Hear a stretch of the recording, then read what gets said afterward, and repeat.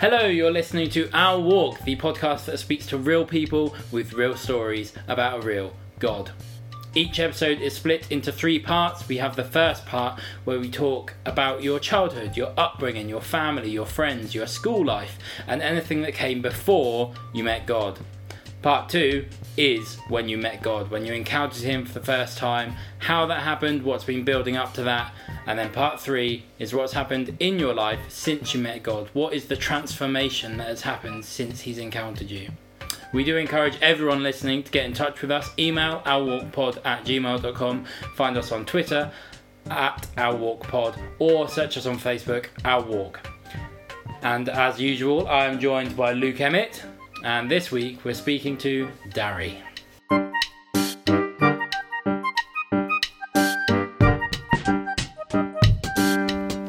Alright, Luke, how are you doing this week? Oh, I'm a bit tired, Stephen. I don't know what it is. It's the weather or whatnot. I don't know, but I'm feeling good. I'm feeling blessed. Good. How are you? Yeah, I'm alright. I'm feeling a bit humid. The air is a bit thick. I'm not liking it. Oh. But I'm blessed because we are sharing a room with a person we know as Darry, a person who introduces himself as Darry, but whose name on Facebook is not Darry. Tell us your real name. Alright, my name is Oludare Oduale. So just for simplicity, I most times shorten it to Darry, which is actually what I'm used to from childhood growing up. In fact, the full name itself is actually much more lengthier than that. Oh, Is really? it? Oh, can you share that with The us? full name itself is Oluwadamilare. Oluwadamilare. Yes. Okay. And you got it at first attempt. Yeah, that is I'm impressive. quite good. I'm quite good. I'm not gonna. So Darry, tell our viewers, our listeners. I've got to stop saying viewers. You do. Listeners. Yeah. Where you're originally from? Alright, I'm from Lagos, Nigeria. Nice. Yeah. Awesome. Cool. So part 1 is usually sort of about the childhood. So if you just want to sort of go into that, talk about your childhood, your family and, school or whatnot, or whatever you were doing at that age, please go ahead. Yeah, I was born into a family of Nigerians. My dad and my mom, both from southwest Nigeria. And I am the 5th child of 7. Oh, wow. Yeah, so I hope I didn't get that number wrong. Sometimes I have to calculate it in my head. Is it 5 or 6 again? I'm the 5th child of 7. And it was interesting growing up, being in a large family. And it was a lovely experience as well, too, because we just grew up with this environment where when you grow up, your elder ones take care of you, and then you have to take care of your younger ones from young age and all that. And that sort of, I think that really helps to an extent because it helps some level of quick maturity for us in the family growing up. And all through my life, even up until now, it's something that I think has really, really been there to be like, oh, you kind of sound mature than your age, something like that. And then my education was a bit fast as well too. I most times was in class with people who were a bit older than I am, and fortunately for me, I think maybe that's also genetical or something. I kind of do very well in class. I remember there was a time I had the second position of 156 students, and then the next term I came 4th out of 160 students, and I was crying. Oh, wow. And, I've just done terribly. My dad is going to beat me up today and all that. So that's one part about me. My parents also helped in terms of studying. We had to study extra hard at home. Yeah. I remember one of our cousins coming to visit us one time, and the moment he saw us reading, they're not living too far from us. The moment he saw us reading, he just told my dad to say, I'm going to our house to ease myself. It's like, we got toilet here, you can use it. No, I'm going home to ease myself, because he knows that once he comes in, he would have to join us reading as well. So maybe partly because my dad was a teacher. All right. As of then, he's retired now. Yeah, so that's one thing about my childhood, I could say. A lot of stories to talk about. Those stories, cool. And so, are your family or were they family or well, I guess were they Christians when you were growing up? Did you have a belief in God in the family? Yeah, I grew up in a family that my parents believed in God. Yeah. We attended church regularly every Sunday as much as possible, and we grew up like that as well too from a very early age, loving to go to church much more regularly. I have elder ones who are also very committed in church, so that really helped in terms of me going to church much more regularly as well. So I could remember there was one time at age 4, I went missing in the house and they searched for me everywhere. They couldn't find me. Eventually they found me in church. Right. I was like at age 4, I walked a distance of about 15-20 minutes away from the house all the way to the church, and they found me there. I just went to the church and I went to sleep. So I grew up loving to go to church. Yeah, like loved that. sleeping there as well.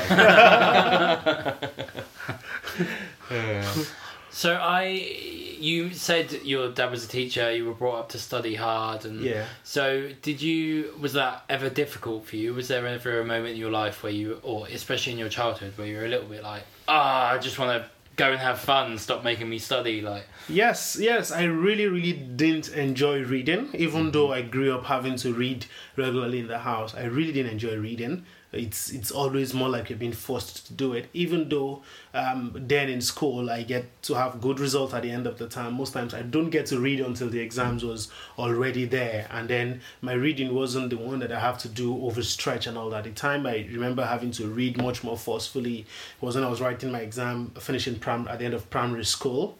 Then I was writing it a year earlier than I should. In Nigeria, you have primary 6 as the last school year in primary school, and I was writing it from primary 5. So I had to study harder during that period when my siblings are watching TV. I had to be studying, and that was very painful. So I really didn't like it. I remember at some point I thought of becoming a lecturer growing up, and I was like, no, I'm not going to become a lecturer, because lecturers would have to keep reading all the days of their life, and I don't want to read all the days of my life. So I really didn't enjoy it. Yeah. So that was your childhood. Was that also your teenage years? Like, if you're thinking a bit older than that, like? Yeah, sort of. In my teenage years, even till I got to the university, I really wasn't the kind of person who likes to read a lot of school books as well too. But then at the point I got into the university, that was when I really started reading, as in reading outside school books. Yeah. So then I had targets for myself. How many books I need to read I need to read at a certain time within a space of a year. I also had my target for reading the Bible. As at that point, at about 16, 17, I had a target of always reading Genesis to Revelation every year and all that while I was in the university. Yeah. So what degree were you doing at university? I studied agricultural economics and extension. It appears that I love things that have very long names. Like your name. Exactly. Awesome. So we'll get into part 2, like your sort of first encounters with God and stuff like that. Before you had like a proper first encounter or first moment with God where he truly became real to you, you said all your life you've had this upbringing with your family, being Christians, having a belief in God. From a young age, what was your sort of take on all of that? How did you sort of perceive God at a very young age? Obviously you're taught all the stuff at church and by your parents, but you personally, how did you sort of feel about it all? Okay, so I loved going to church and all that, but growing up, especially in my teenage age, when I was able to now like take responsibility for a number of my decisions, as at that point I formed a mindset, and that mindset was that you can't just please God as a youth. So there is no point trying. Do your best, go to church, do everything, be a good boy, attend every services and all that, but things that gives you pleasure growing up, you can still do it. You can still have dirty talks with your friends and all that. You can still hang out with girls if you want. Even though there was that desire for me growing up, somehow I didn't get the opportunity. The opportunity for read did not really. I could have gotten some slight attempts and all that, but I really didn't have that so much of opportunity of going down the path of. I think that was like a major thing for me in terms of the aspect of having multiple girlfriends and all that. But growing up, I really didn't have the opportunity to make it happen. But I had the mindset then that you just can't please God. So just live your life. And then little things like in the examination hall in school, have friends ask me a question in the exam hall. And when the invigilator is not looking, I pass the answers to them. I say, oh, this is the answer and all that. So things like that were like the kind of things that I think I found myself doing growing up then, yeah. Oh, right. And I mean, I'm not sure if you know, Steve, but in Lagos, how is the sort of Christian sort of community? What's church sort of like over there? Is it big? Is it sort of well known? Like, is it something in most families in Nigeria, Lagos? Yeah, so implemented? Lagos is a very heavy church environment. Okay. Yeah, right. we have a whole lot of churches in Lagos, almost more churches than human beings. Oh, right.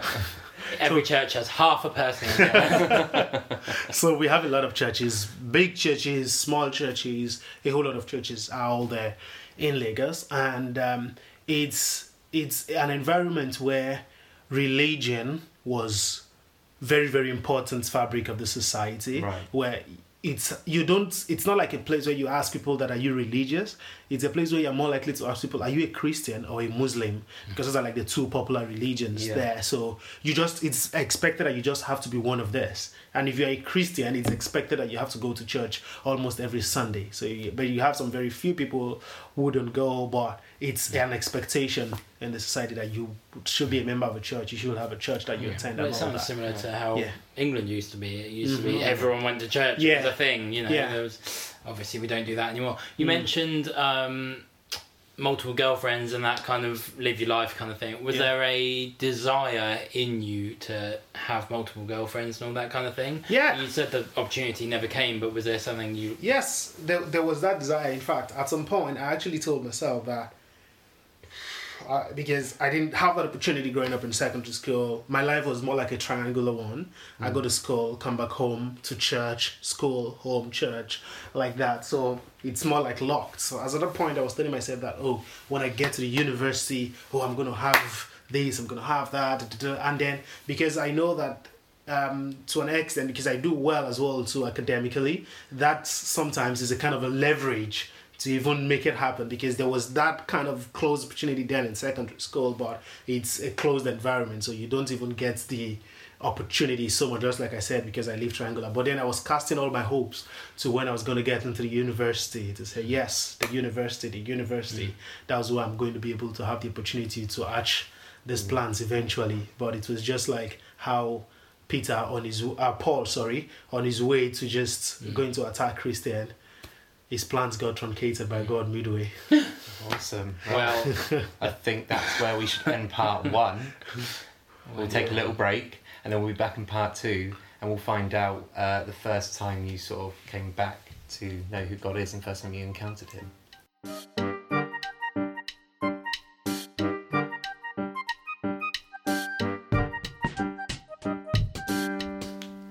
Okay, so we're back. Steve Curtis here is a bit speechless. We don't know why. His mind's gone blank. I ran out of words to say. But we're back. So, Dari, we've learnt all about your childhood in Lagos, Nigeria, your family, you're one of 7 children. 7, is that right? Yeah. Yeah. And during your sort of teenage years, you sort of drifted away or had, some desires outside of living a life of God. Yeah. So tell us, how did you sort of come back into knowing who God was? Was there an encounter, a moment of being with him or something? Just tell us about that. Yeah, so it's an experience that was kind of a bit not very conventional, because I go to church every time. Sometimes we have 7 days program all through the week, and I attend all days. Sometimes I attend vigil in church 3 times. But all this period, it seemed to be like no sermon ever really hits the point to be, you need to live your Christ life right and all that. As at the point when I was preparing to get into the university, I've just written the exams post-secondary school and waiting for the results to come out and all that. So, and, in church I was serving even as an interpreter. in my church. So imagine that you're the one standing beside the preacher, interpreting what the preacher is saying to every other person, but yet the sermon is not sinking in to say, to convict me not enough to be able to say I want to live my life for Christ. But then I was discussing with a lady who also happens to be serving as an interpreter in church as well too, and a translator for to be grammatically correct. Yeah, so I was speaking with her as well too, and she said, so she was just talking to me about her walk with God, what she studied in the Bible, living right and all that. So it was just a conversation. You know, the funny thing is that initially, before that conversation, it was more like, wow, look at this beautiful lady and all that. That was the thought before we really had that conversation then and all that. And coincidentally, she was already in the university that I am going to. As well too. So I was like, so that was like the foundation that really started conversation. And after the conversation that day, I got home and I was like, God, if someone young can be living for you like this, that means it's possible. That means the mindset of saying it's not possible to live your life for Christ is actually wrong. So that was the conversation that actually convicted me, that made me have that decision to say, okay, now I'm going to live right for Christ. Now I'm going to drop everything that is against him. It was at that point that I really, really made that decision. But it took a while after then before I responded to an altar call in church, mainly because I attended services that the altar call did not happen for a number of times. Okay. And then the first service I attended, then I was now in the university, because that period was very close to me. I was now in the university. This same lady was one who invited me to a church, and then I attended a church and got the altar call, and I gave my life to Christ there, and that was where the work actually changed. But the truth was that even I was not that kind of person. I didn't have that kind of story that I gave my life to Christ and everything just changed. Everything, I just dropped it. That was not the kind of story that I had. I gave my life to Christ, but it was a gradual process for me. So I've made the decision, but this particular attitude, okay, I just dropped it now. This one, so because sometimes I still find a way to justify some things, like lying to get times 2 of the money you need to get books in the university, so just to get some more extra spare cash and all that. So, but gradually I was able to drop some of these things and say, okay, no, this does not fit in, this does not fit in, this does not fit in. But so it was a gradual growth process, and as a matter of fact, as a Christian, it's a continuous growth. Yeah, it is. Yeah. We're always growing in faith and stuff like that. You know, and that's just a natural thing. You know, you have these moments of when you either make that dedication of like, okay, this is going to be my life from now on, or you have like a euphoric moment spiritually, you know, you're connecting with God for the first time and it's amazing. But like you said, it's not an instant life-changing thing, you know. It is in a way, but you've really got to commit to it. You've really got to work on it, you know. As you said, gradually. You take every day as it goes, every week as it goes, and bet yourself as a person for the goodness of Christ in this world of sin that we live in. So from what you sort of said, it was all a mind thing. Like you actively thought, okay, this is good, you know, this is the way I should be living my life. Did you have any sort of like spiritual sort of connection from those moments as well? Like, did you feel anything that was sort of different, that really empowered you, like the Holy Spirit? Was there like some, I don't know, wave of feelings or anything like that? Well, I believe that, you know, I can't remember the exact verse of the scripture that talks about the fact that it is the Holy Spirit himself that actually helps us believe. That's just me paraphrasing it. So I really didn't have some absolute like very spiritual kind like of moment or something, like that, no. Or just get home and then you just start weeping and then you can't control it or something. So for me, I believe that in that conversation, it was the Spirit of God that actually made that word mean something more to me, because that was majorly it for me. So it was that decision to say, okay, I'm not doing this again. Okay, I'm shifting to this now, and help me, Lord. And the few weeks or months after that time when I came out for the altar call, that was just it. I came to the altar call, and then it was a gradual change, dropping things. At some point, when I just gave my life to Christ, I was like, so now that I've actually given my life to Christ and I believe I have the Holy Spirit, I think I don't even need to pray, because God already knows everything that I need and everything that He should stop from happening to me. So He should protect me.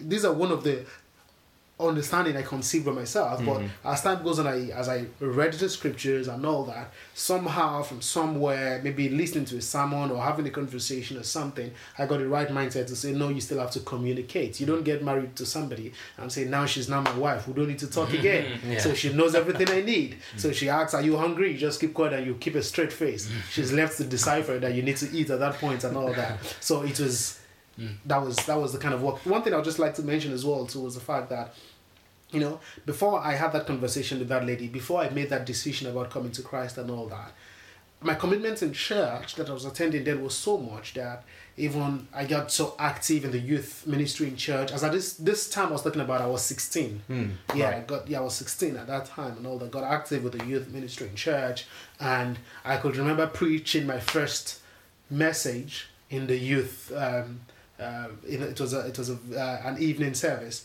I could remember preaching in that youth service at that point, while I've not even given my life to Christ, and preached a message, and the pastor came over. That was a wonderful message, and all that. So that was how much I was very religious to say I could do everything and all that. But that relationship was the major link that was missing. Even, don't get me wrong, even at that period that I've not really come to Christ, I wouldn't do things that will be extremely wrong. I wouldn't do things that is illegal according to the law. So I still had that conscience that still guided, no, you can't do this to hurt this person, or you can't do this and all that. So they were just very little insignificant things.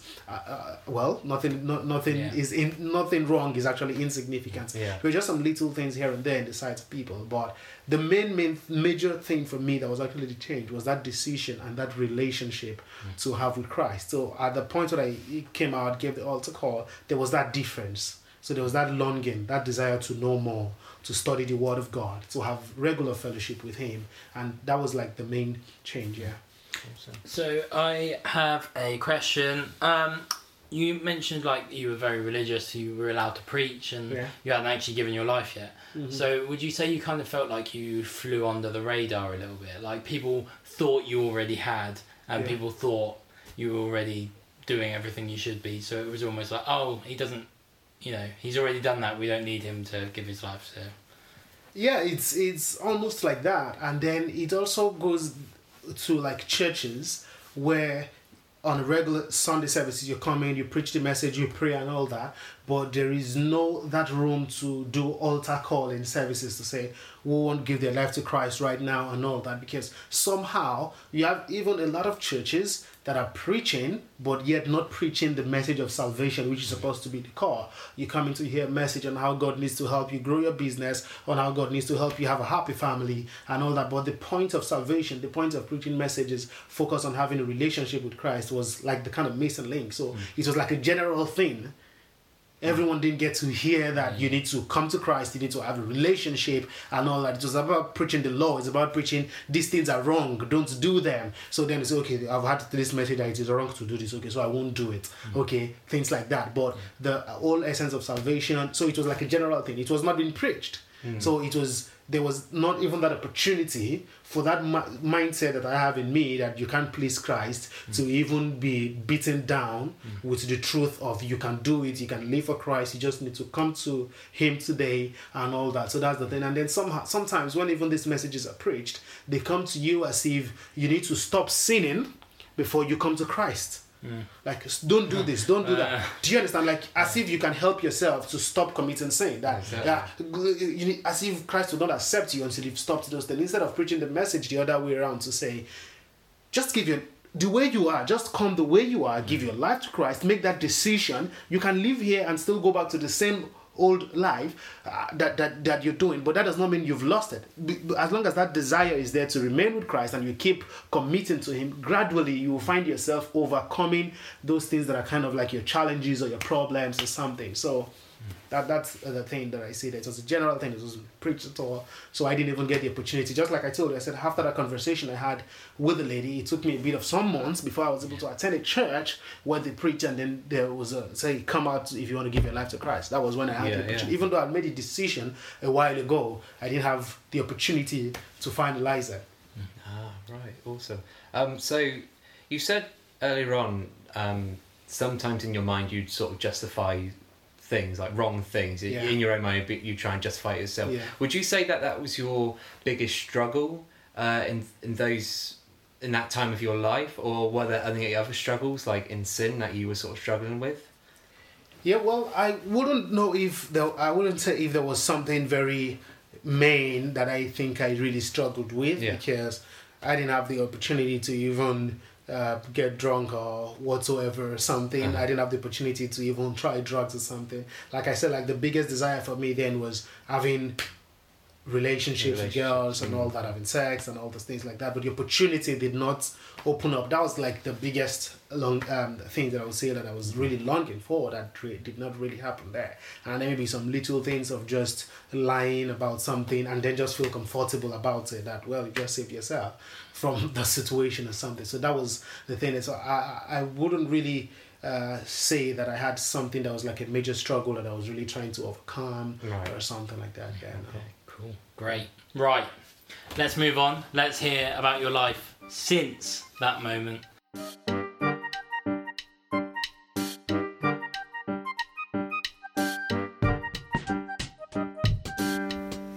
All right. Okay, we're back.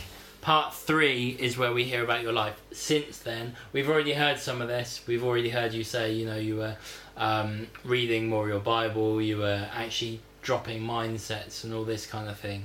So really it's more about what's happened in your life that has got you from university to, and when you met God, to where you are now and the situation you're in now. So I don't know, I guess we could just start with after you graduate. How did you get from your graduation to here?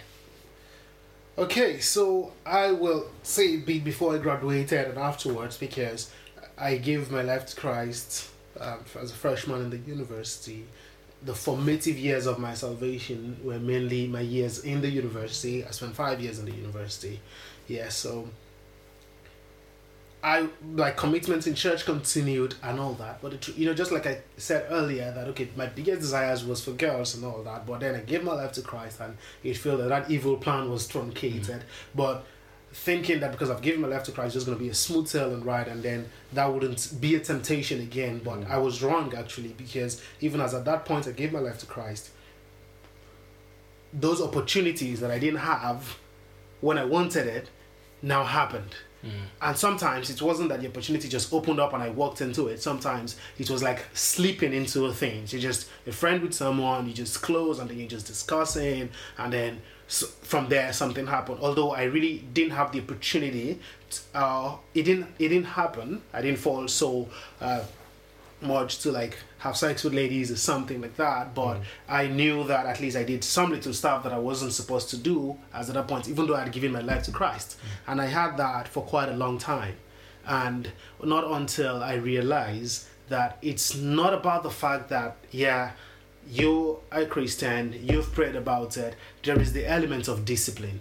You're not going to walk yourself into it and expect that the Holy Spirit will just come and yank you off. Even in all of those experiences, those times as those little deviations happened, there were times that if I recall clearly, there will be 1 or 2 escape that will happen, that would open up for me, but then I will ignore it. Like you're just alone in the room with a lady, and then you're just discussing, and then maybe you get a call to say, "Oh, I need you to come do XYZ." That would have been the opportunity to run out of that opportunity then. But I'm like, yeah, I'll get to that later. And then before you know it, at the end of that conversation, I was like, oh no, Lord, I think I've just crossed some boundaries there and all that. So this happened for quite a while, not until I realized that, hey, it's about discipline. You don't lock yourself up together in a closed room, and then you're having a conversation, and then you're sitting too close, and then you expect that it's not something like that might not gonna happen and all that. So that was like the biggest victory I will say, because it was there even as a Christian, not until I grew up to that level to understand it, to say you pray about these things, but yet you have to bring in the discipline to stay away from things that are more like your soft spot and all that. So that was the kind of thing for me. And in university, that period as well, to grew closer to God, got more committed in church. I was in drama in church. I got committed with the youth church as well too. I was leading the youth in my church and university. And then when I graduated, there's something we call Nigerian Youth Service Corps in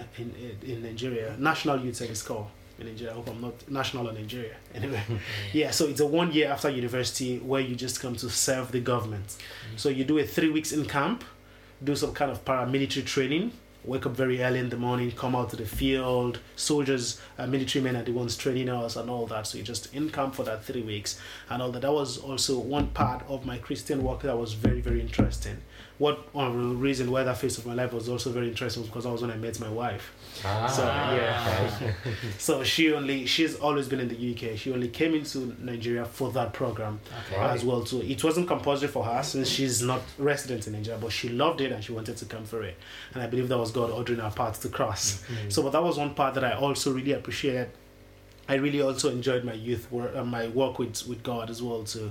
And the Christian fellowship that I joined during that period also helped a great deal in terms of the knowledge of Christ, the passion for Christ. We were living in a house about 65 young people living in the same house, all burning for Christ. In the fellowship house, sometimes you feel weary to pray, and then early in the morning you're hearing people praying from all different directions of the house, and this encourages you to pray. We also went out for mission trips and all that. All those were very interesting. Moving on from there, I relocated to Abuja. And one thing that I really appreciate God for in my work is really favored me. Like I didn't have to chase so hard to get jobs or something, because Nigeria is an environment where unemployment rate is very high. And I finished when I finished that 1 year program, then where I did it was a place where you don't really get jobs. But I decided to say, at that period, I just had a peace in my heart to stay and serve with the church. So I went to serve with the church that was even more in a more rural area than where I did the program, and I had to be there, did that volunteering. Well, like, are you trying to become a pastor so young or something, full-time at this age or something? I was like, well, this is the only instruction I have in my spirit right now. Did that for about 2 months, and then I got released. It's time to move. And the moment I relocated to Abuja. That's the capital of Nigeria. And the same week I got a job I was doing. The same week I got there. Wow. It was like a part-time work I was doing there. I was doing some lecturing on weekends. And then from there I got a full-time job about 2 months down the line. And life was kind of fine from there. Left there, moved into something else and all that before it was time for me to relocate to come meet my wife in Nigeria, which was a bit difficult as well too. But I thank God for how he's favored me thus far in my journey. And I really believe that my efforts or intelligence or smartness or diligence wouldn't have caught it for me if not for the favor of God. So that's it.